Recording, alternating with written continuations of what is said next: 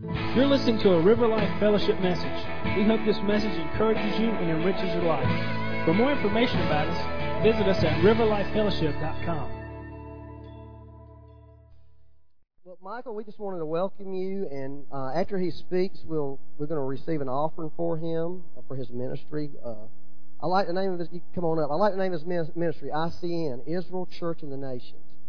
It's a really great name, and he's got some books out there that he's selling. I've read several of those books. They're all excellent books. This guy is really smart. I mean, just brain-wise, he is smarter than your average guy, but he loves the Lord. He really has a passion for God. He's really filled with the Spirit, and that's really what I like about him is he's one of these real smart people, but he loves God and is sold out to God, and that's really what you want is, you know, smart people and dumb people who are just sold out for God. So maybe we fit in there in between, or maybe we might be on the low end of the scale. We don't know where we fit, but that's the thing that really impressed me the most about him is that this man really has a real passion for Christ, and I believe it's a contagious passion, and I think God really wants to use him in this area. So let's just give him a hand, welcome him.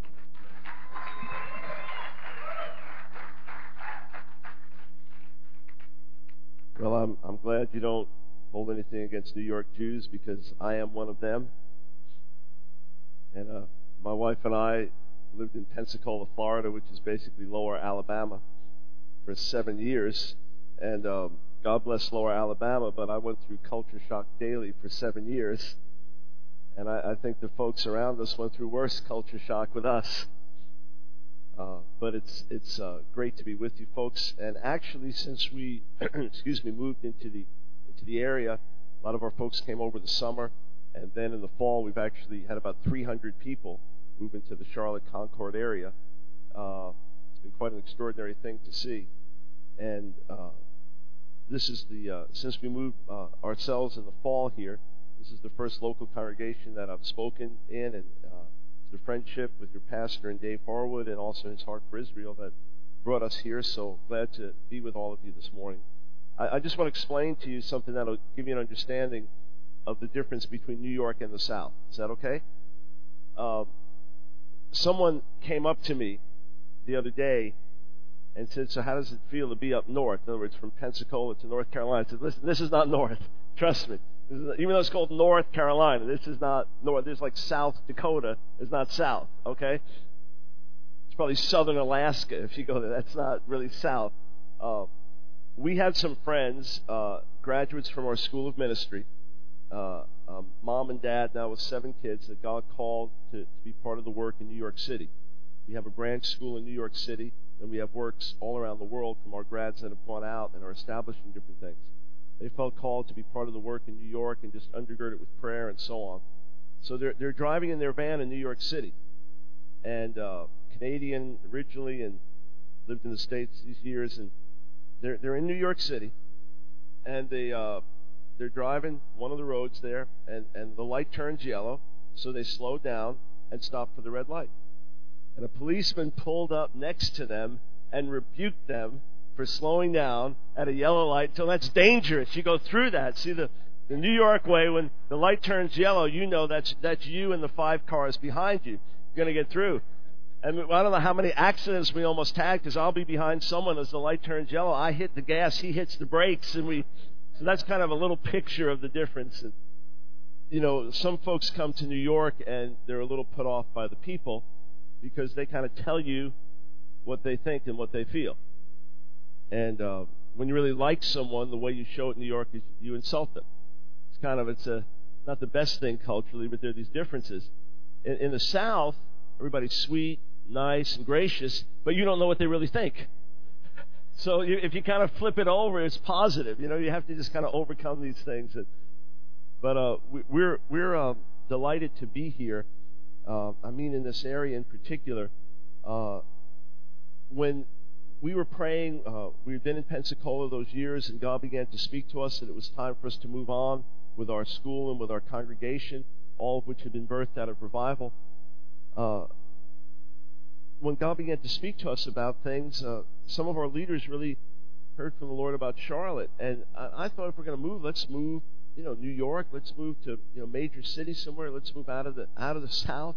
And just, in other words, why we were in Pensacola because revival broke out there, and God had us raise up a school. Within 2 years, we went from 0 to over 1,000 full-time students. I don't think anything like that ever happened in America. And then within 2 years of that, we had grads as missionaries in over 20 nations. It's absolutely wild to see what happened. And then, we downsized as things changed, and now we're praying about where we're supposed to relocate. And some of the brothers were saying, Charlotte. I'm saying, why stay in the South? Why Charlotte? And one of my close friends said, at a faculty meeting the other night, the Lord said to me, tell Mike not to despise Charlotte. I didn't know what it meant, but that was the word. Because again, in my thinking, we'll move to a major city and maybe a D.C. area or New York City area or something. And then as we began to pray, God made it plain we were to relocate our major base and training center and so on to this area. And we thought, okay, it's a rapidly growing area, and there's an international airport, and it's because we have so many missions things going on, and college campuses and so on. It's a major financial base in America. Once we actually started to get here and drive around and pray and consider things, we realized that even though those things are nice and helpful and positive, that's not why we're here. We're here primarily, as Pastor rightly related, we believe we're here primarily because it is God's purpose and will to pour out His Spirit in this area. That there are promises. I know there are promises all over the place, but then there are specific promises. And for whatever reason, we know that God's called us to be part of this, to get to participate in it. And right now, we're sharing a building with a wonderful congregation in Concord. Our hearts are just knit together. We've had a kingdom welcome from many of the key ministries in the area, and we know that God intends to pour out His Spirit mightily. How many will actually go with that when it happens is always another question. We pray for revival, we pray for outpouring, we pray for God to come, and then when He shows up, we say, actually, we kind of like it the old way. It's more comfortable, less challenging, less costly. But for those who are hungry and thirsty, it's the only way to live. Amen? When the meeting's over, I'll be getting out early, if you can forgive me for that, and hopefully we'll hook up another time and get to mingle a little bit. There is a book table with materials. I encourage you to get hold of the books. They will impact you as you read them. God heavily impacts me as I write them, whether it's Jewish ministry stuff or stuff on revolution. Read these; they'll impact you. And as you give, you're literally holding our hands up to reach the Jewish people and to take the message of repentance and revival around the world. We go early April to the Philippines for a major national conference, Jesus Revolution Conference. Their hearts are being stirred for the gospel. We have 5 of our finest couples over planting a work there in the Philippines. And this past week, and culminating tonight, we've had a missions conference where our different workers come in from around the world. And it's mind-boggling to see, and from around America, it's mind-boggling to see what these people are doing. One of the couples came back. This was a gal who used to work in the office for my wife in the admissions department in our school. She and her husband never been on the mission field. God put it in their hearts to go to the jungles of Irian Jaya. I'm talking about Stone Age situation. I'm talking about people that had not been discovered. Their existence was not known until about 40 years ago or so. The first missionaries, folks we know who went in there, went into completely naked people who had never seen a white face before. And no language in common or anything. They had to learn the language and so on. This couple is called, they're just out for a little while, and on their way back, they gave me, just as and the tribe that they're going to be staying with, 150 people, the only believer among them is the chief. No one else is a believer among them. They gave me as a gift this necklace made of, the string is made of tree bark, and on it are these wild boar's tusks. And I came in with it, to a service. Some of the folks thought it was like dinosaur claws or something, just kind of wild.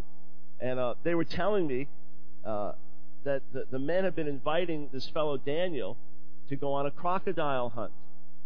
And his wife is a little reluctant. Tina's a little reluctant to have him go on the crocodile hunt, because he could just be clumsy or fall or something could happen. And these are crocodiles.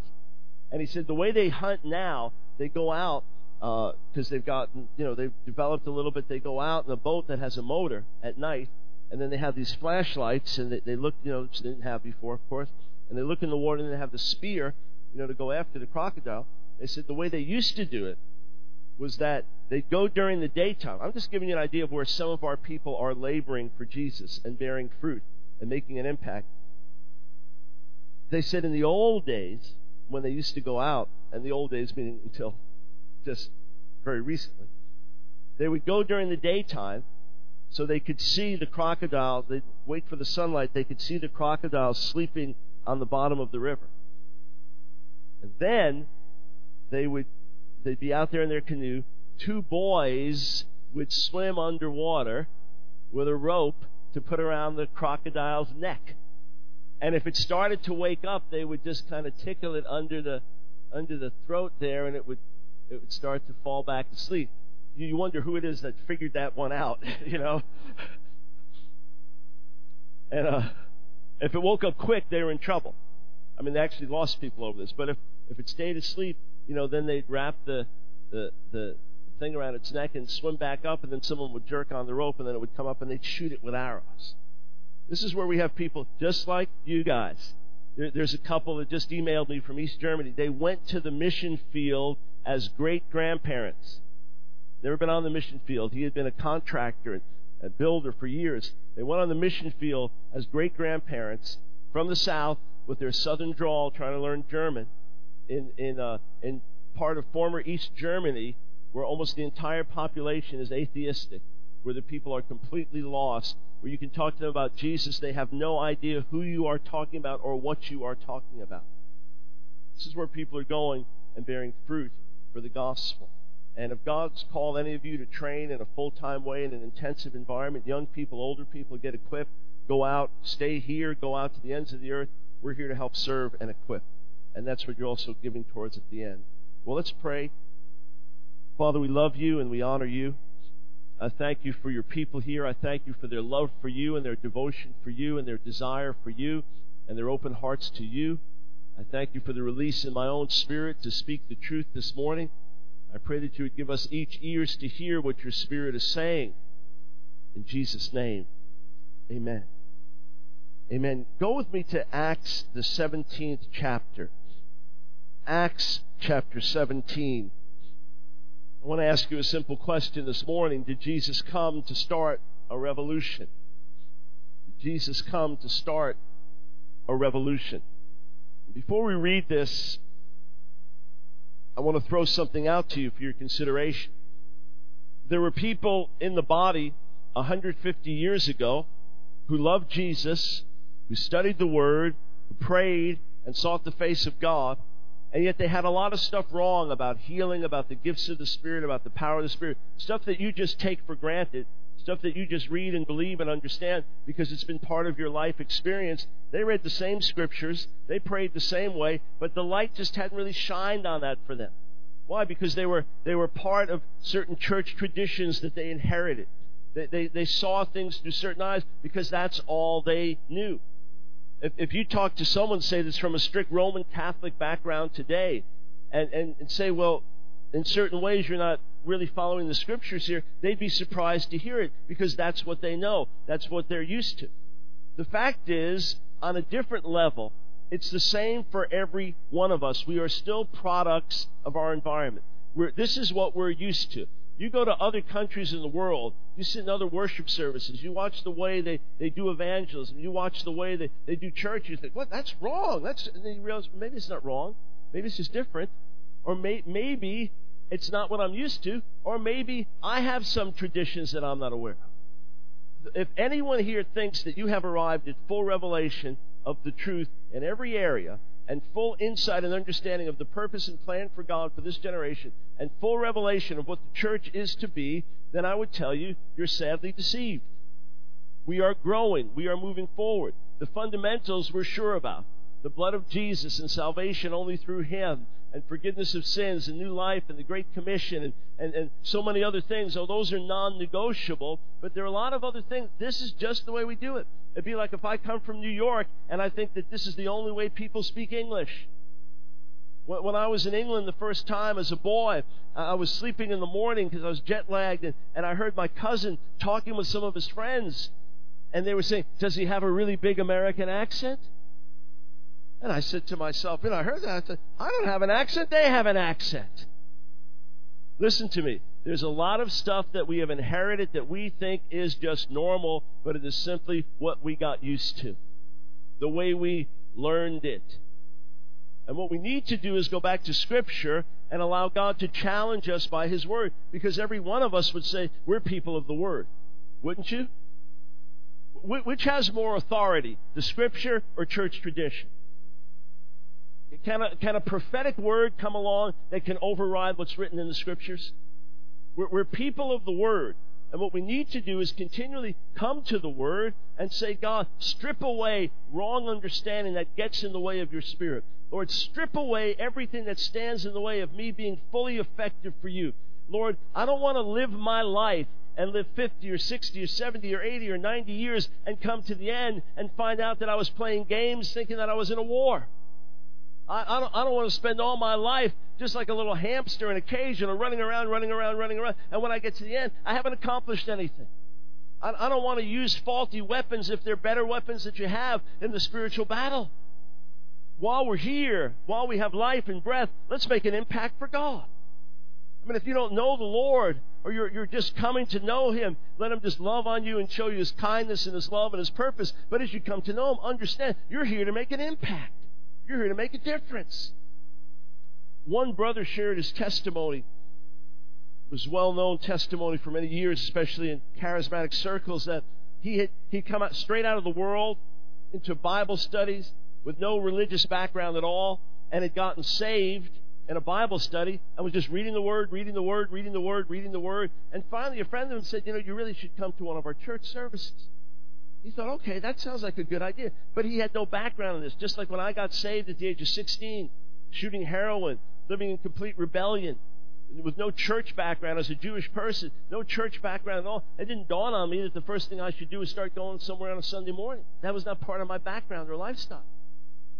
So this brother goes on a Sunday morning, and he's kind of enjoying the service. This is cool, singing. And, when the pastor got up to pray, he had met the pastor and then said hello, and the pastor got up to pray, and, oh, our Heavenly Father. And the guy turned to his friend and goes, what happened to his voice?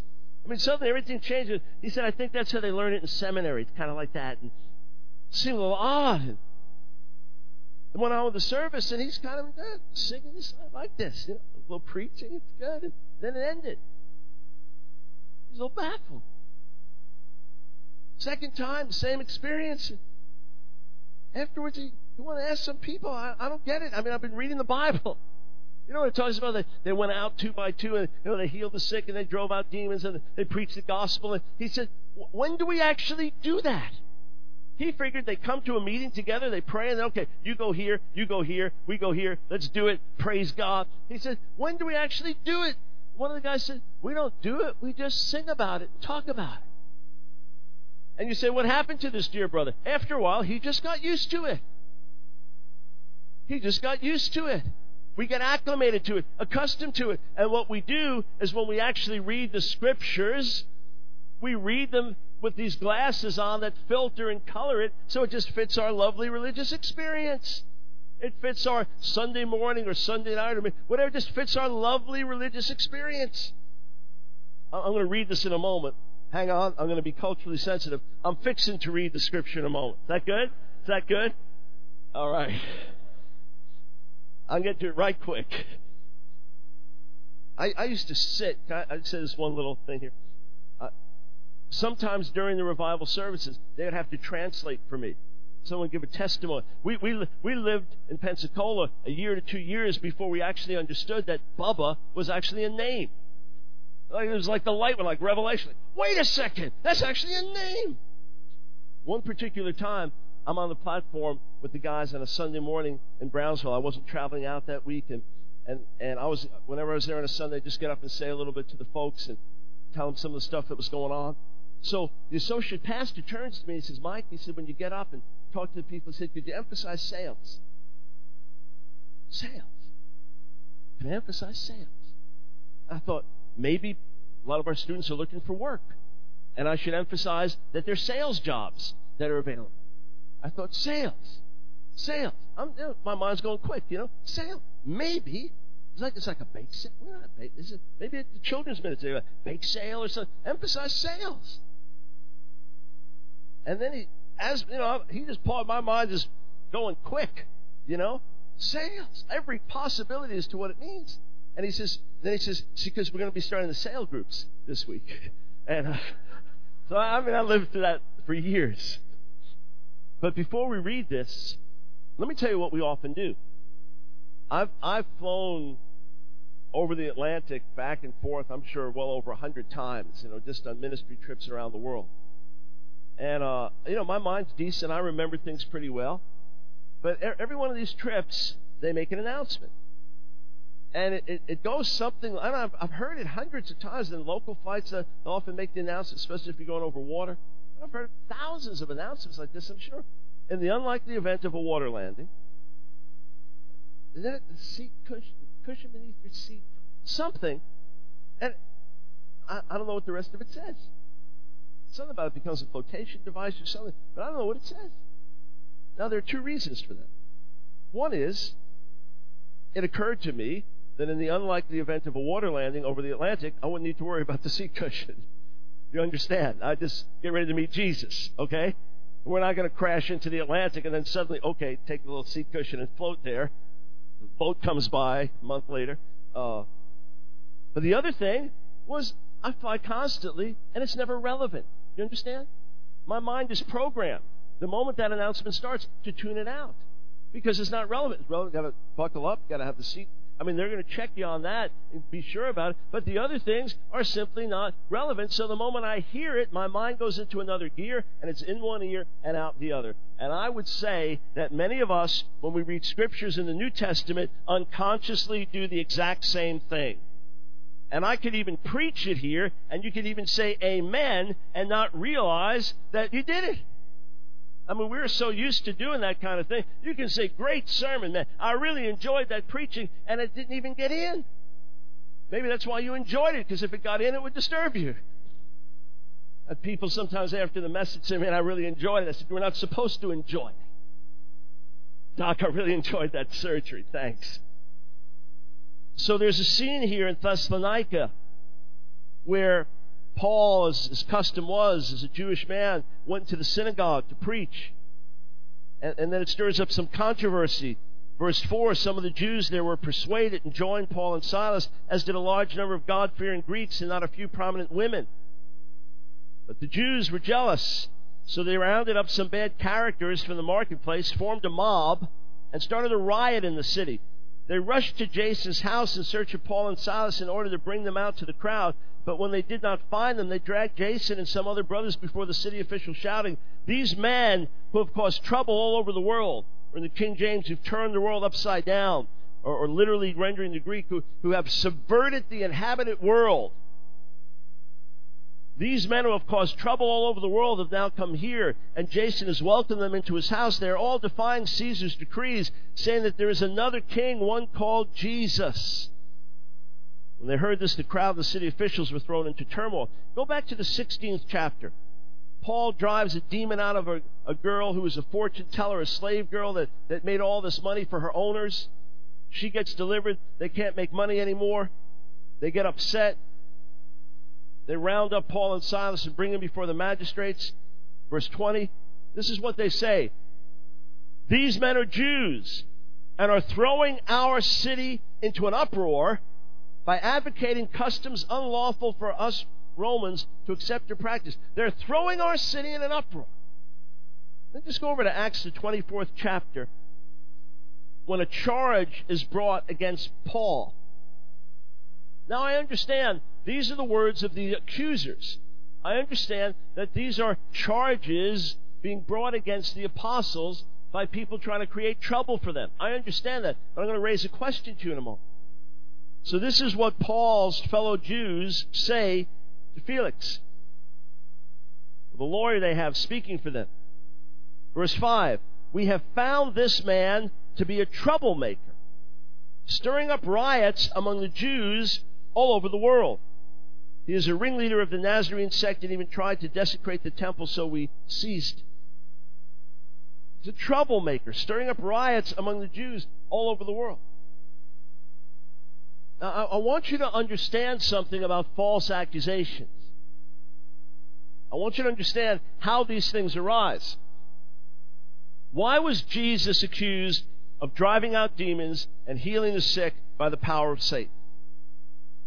I've asked students in classes sometimes that very question, and you got a lot of good answers, but we often miss the most basic and simple answer.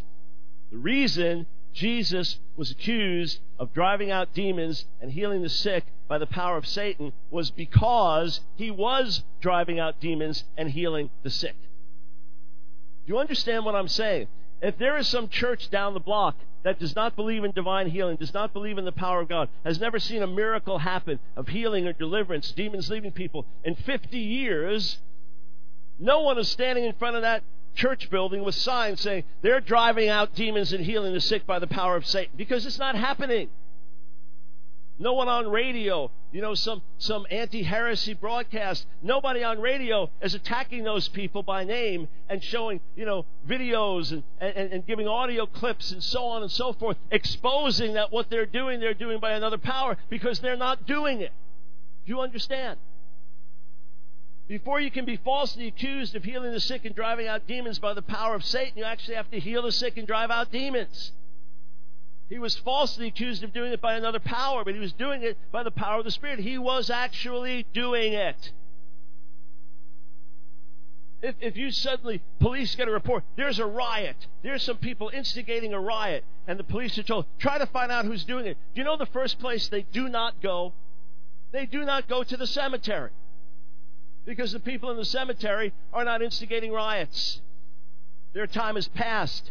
They're gone. You know another place they don't go? To the nursing home. You're the guys that are stirring up trouble. You're the guys that's turning the world upside down. Listen, the time is past for those folks. They're sitting there quietly. They're 80, 90 years old. They're sitting in their wheelchairs. They're not starting riots.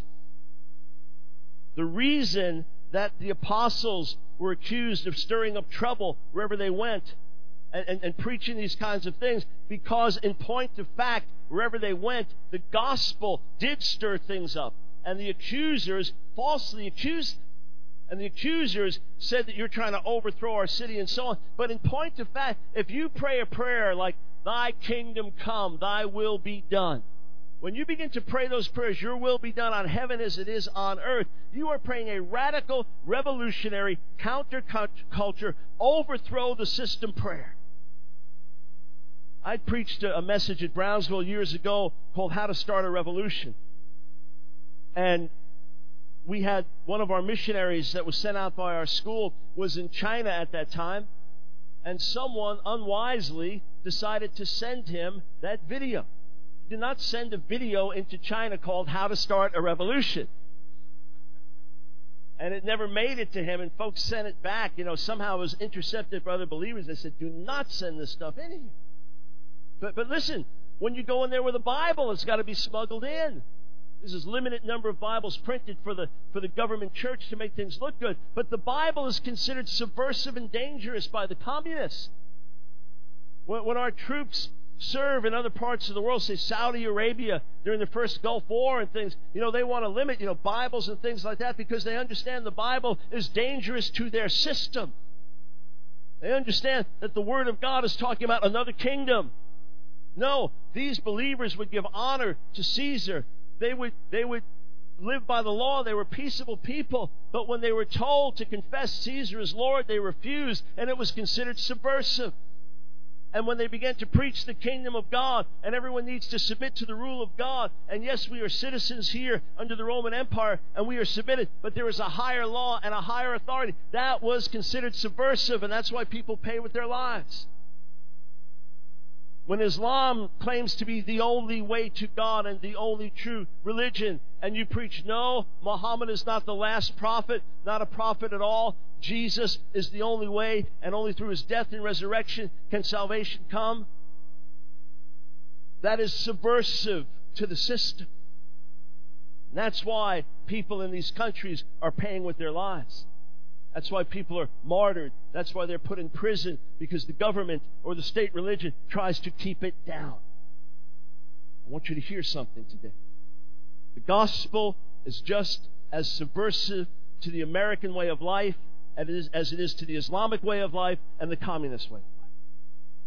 In other words, our materialistic, this world-oriented, greed-centered, fashion-driven, sports-addicted, sinful society is just as much built on another kingdom as these others are. And the gospel coming into this culture comes with as much force and power and conflict. I'm talking about loving conflict. I'm talking about sacrificial conflict. We don't take up the sword, we take up the cross. We overcome evil with good. We are the peacemakers. We lay our lives down. But the real gospel coming in the real life and power of the Spirit lived out by God's people is a threat to the religious establishment in this country. And many times we are more part of that establishment than we even realize. And it is a threat to the world system. Jesus said in John 15, if the world hates you, remember that it hated me first. He said, if you were of the world would love you as its own. But because you're not of the world, but I've chosen you out of the world, therefore the world hates you.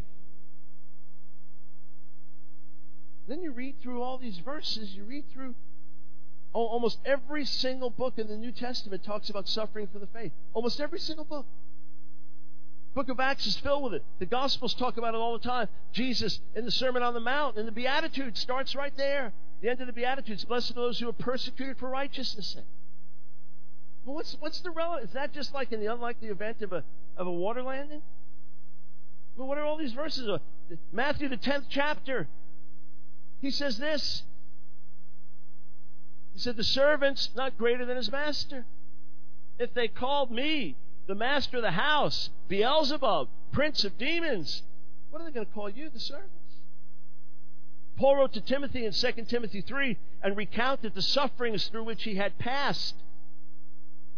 And then he said, yes, in verse 12, 2 Timothy 3:12, yes, and all who live a godly life in Messiah Jesus will suffer persecution.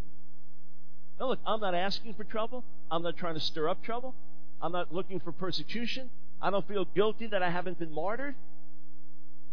But you got to read all these verses and read what happened in the book of Acts and read about the church in different parts of the world suffering persecution, opposition, and say, well, something's not lining up here.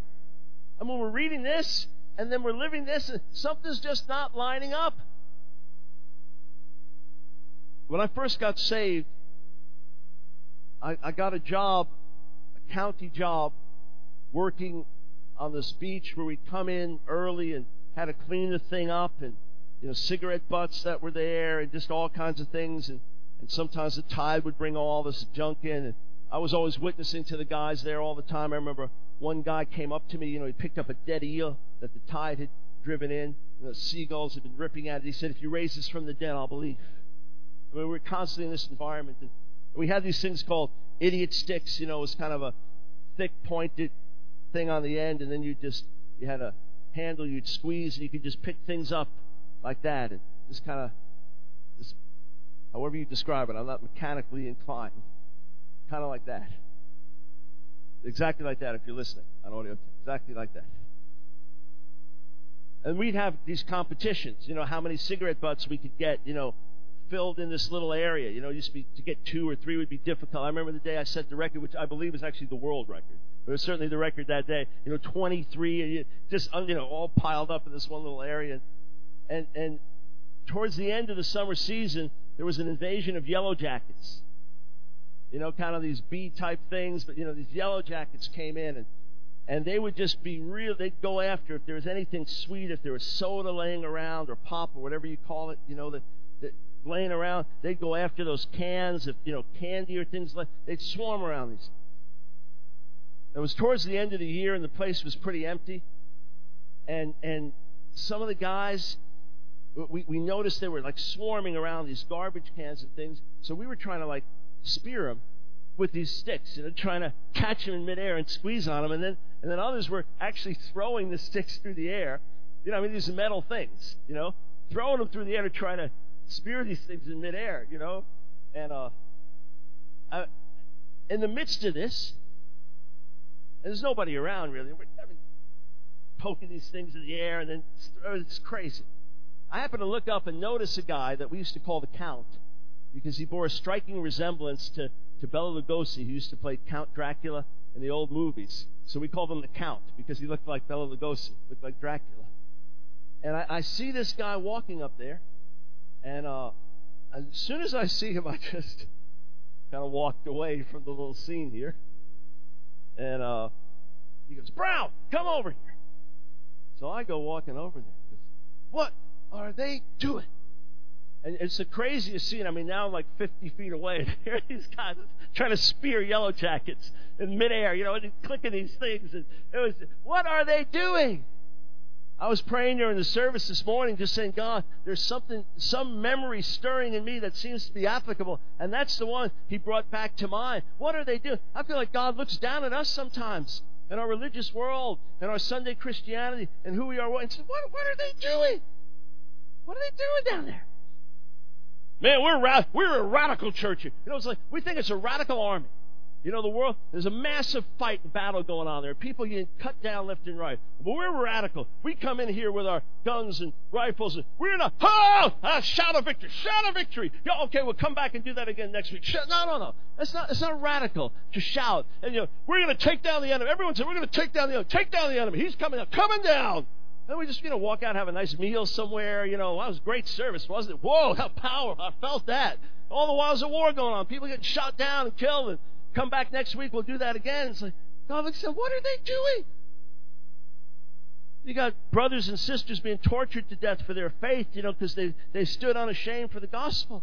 And we have a lovely religious service, and a lovely religious meal, raise our kids in a lovely religious home. And never really get involved in anything that brings any conflict of any kind by speaking the truth in love, by living holy lives, by standing up.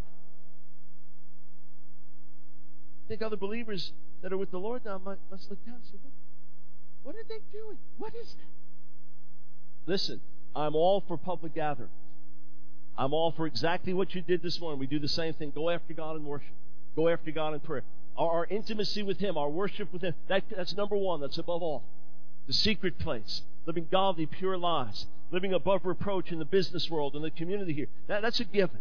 Amen to all of that. But why in the world are we actually here? And what's our connection to all of these kind of verses? And why is it that the world is not treating us the way it treated Jesus and the apostles? Again, I'm not looking for trouble. Thank God for peace and safety where we can live in that environment and preach the gospel freely. But I'm just asking, why does our experience seem to be so different from all of this? Why is it that which was normal for them is almost unknown to us? Actually, I figured it out. I thought about it for a while. Pastor told you I'm a smart guy. I figured it out. That's because God has changed. That's why. God must have changed. He probably doesn't bring conflict. It's probably not a kingdom battle anymore. Probably the holy and the unholy get along just fine now. Probably, young unsaved people in their schools get along just fine with saved people in their schools, and there's never any conflict, persecution, opposition. God must have changed. Standards must have changed. How many accept that explanation? Good for you. No, actually, seriously, I have figured it out. It's not that God has changed. Of course not. I said America is such a good Christian nation. That's it. Praise the Lord. Because this is not the world here. This is like gospel terror, this gospel kingdom. I mean, after all, 1/2 of Americans attend church services at least once a month. And about 1/3 go every single week. So it's because we're such a good Christian nation, and because the world opposes the gospel, but actually the world has changed. That's it. And the fact that we have legally slaughtered more than 40 million children, babies in the womb, in the last 30-plus years, and the fact that we export pornography and smut around the world, and the fact that the Islamic world calls us the great Satan, and the fact that compared to the industrialized world, developed nations, we have the highest divorce rate. In fact, the divorce rate in the evangelical church in America now is higher than the divorce rate among atheists. And the fact that in the developed world we have by far the highest number of single-parent families. This is not to condemn single parents here or those who've gone through the trauma of divorce. I'm just talking about statistically in the country. We have by far the highest rate of sexually transmitted diseases in the industrialized world. Even with our president now signing a bill passed by Congress outlawing partial birth abortion, is still being held up in the courts. We still can't move forward with it. Same-sex marriages, just people breaking the law and doing what they want, happening all over the country. Flip on TV for an hour or so and ask yourself, is this a godly Christian nation? No, God has not changed. And the world has not changed. We've changed. We've become part of a lovely, toothless religion that doesn't cost much and doesn't do much. Thank you for not shouting amen. I appreciate that. What am I saying? It's very simple. And I believe I'm speaking to people with an open heart. Otherwise, God will not allow me to speak like this. We'd get to know each other and have kind of an intermediate message so that you'd really like me. And then once you're kind of sitting there, when we fatten you for the slaughter, then we come with the real punchline. But I believe your hearts beat in similar ways to my heart. I wouldn't be here otherwise speaking this word. See, somehow we got this concept that Jesus came into the world to establish a lovely new home and garden religion called Christianity. And that it's something you come to church as opposed to being the church. You get involved in a few activities as opposed to giving your life for the gospel. And we pretty much just invite people to receive forgiveness of sins and have a clean slate so they can go to heaven without telling them, which is wonderful, and the essential part of the story, as was spoken to us today, that reminder of complete forgiveness through the cross. But we forget to tell people the rest of the story, that Jesus purchased us with His blood, and we now belong to Him, and we live to do the will of God. One of my friends has been a missionary in Italy for over 30 years. Only 0.5% of the country of Italy is saved. It's an unbelievable place to minister. There's more missionary burnout in that country than almost any other country in the world. Amazing. He was in Germany visiting one time, was attending a church service one Sunday, and a guy pulled up in a really nice car.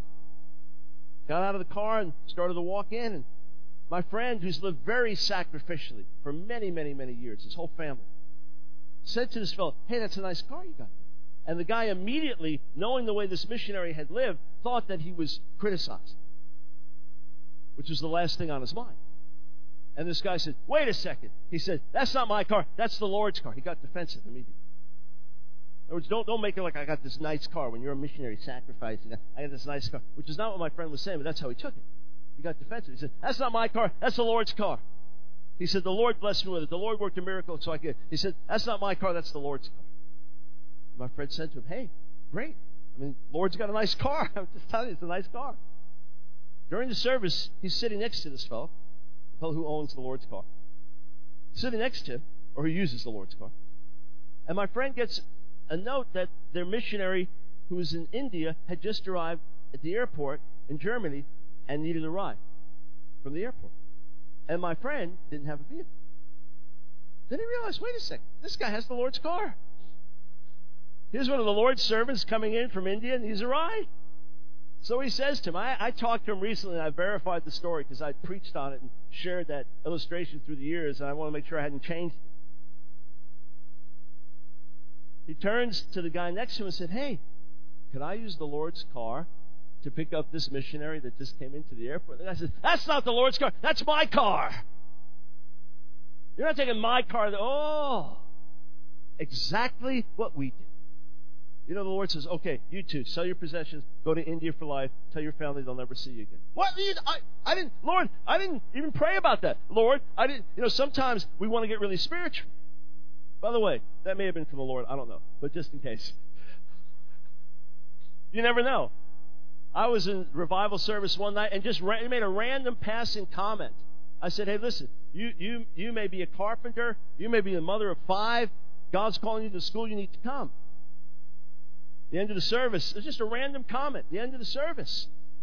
Couple comes walking up. He says, I'm the carpenter. She says, I'm the mother of 5. They're now missionaries in Poland. Never thought of Poland, never thought of being missionaries, but they had believed God was calling them to the school and said, God, we just need one more confirmation. And I just made some random comment. I didn't know God was speaking through me. That's probably why it happened. You know, sometimes we want to be really spiritual. And you say, well, what would you do if the Lord said He was calling you to China? And say, I'd certainly pray about it. That's not spiritual to pray about a command from the Lord. Do you understand that?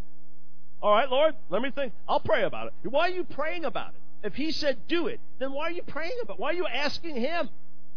Joey, turn the TV off now and come to dinner. All right, Mom, I'll pray about it. All right, Mom, let's come and have a talk about it. No, you know what? You may pray about it to be sure that it's really God. But when you determine it's God, there's only one thing that a servant does. Yes, Lord, it is not radical for a servant to do his master's will.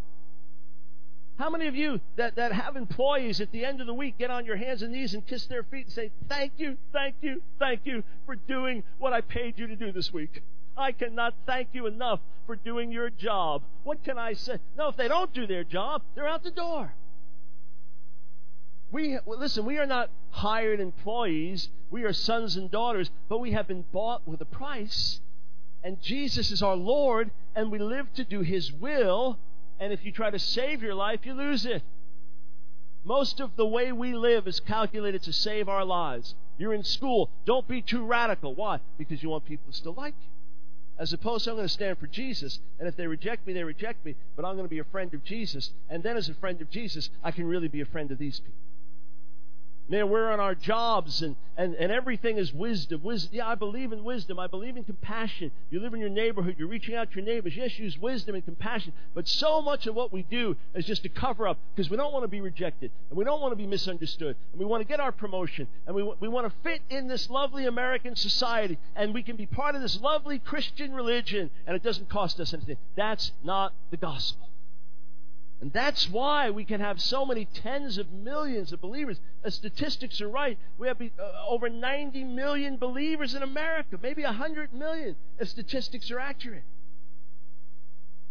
And yet the country continues to go in ways that get us sick to our stomachs in pain. What would happen if we recovered? It's going to take a few minutes and bring this to a close and give you things to think about and pray about. What would happen if we understood that Jesus, Son of God, came into this world as a Jewish rabbi, not to start a new religion called Christianity, but to advance the kingdom of God, to set the captives free, to initiate what you could call God's revolution in the world, to overthrow the powers of darkness, not through human force, not through anger, intimidation, rebellion. God forbid. That's the way of the world. But through laying our lives down, through prayer, through fasting, through holy living, through sacrificial giving, through serving, through touching the world, through preaching the gospel, setting the captives free. What if He came into this world to overthrow the status quo? Revolution is radical, dramatic, sweeping change. What if He came into the world as the appointed prophetic revolutionary? Oh, the world misunderstood Him, and they tried to accuse Him of just wanting to set up His own kingdom in this world. No, it's a spiritual. What if He came to start a revolution? Revolution of love and transformation. It begins by laying down His life to free us and save us so we become part of His family. And then He enlists us, risen from the dead, ascended to heaven. He enlists us with all authority in heaven and earth belonging to Him and says, now go. Now go and make disciples. Now go and set people free. Now go and change them so they can be living for God. And what if the qualification was, whatever it costs, whatever the consequences, whether by life or by death? That's been a school motto for years, by life or by death. We got it from Paul's words in Philippians 1:20. That whether by life or by death, he wanted Jesus glorified in His body. That's our starting point. That's kind of entry level. That's what we believe. And you start to think, the purpose of my life is to glorify God. The purpose of my life is to make disciples. Yeah, I'm in this world so I may be called into certain education. I may be called to a certain career, etc., etc. But that's just how I maintain my life in this world and infiltrate the society. My goal here is not to get rich. My goal here is not to get famous. My goal here is not even to get comfortable. My goal is here not even to have a nice family. My goal is to overthrow the status quo. My goal is to set captives free. I'm talking for all of us. My goal is to make disciples. My heart beats to see the Great Commission fulfilled. That's just normal. And when you start living like that, it starts to cost you something. There will always be opposition to the preaching of the cross. There will always be opposition to holy living. There will always be opposition to selfless love. There's a true story confirmed to me by someone who knew the people. It took place in Romania under the communists. Fascists, actually, at that point. It's heavy persecution. Very difficult for believers to just live freely as believers. There was a church service one particular night. In the middle of the service, doors swing open. 2 armed soldiers come walking into the building. Guns fully loaded. Close the door behind them. It's really happened. Closed the door behind them. And said, if you want to remain loyal to Jesus, we will kill you.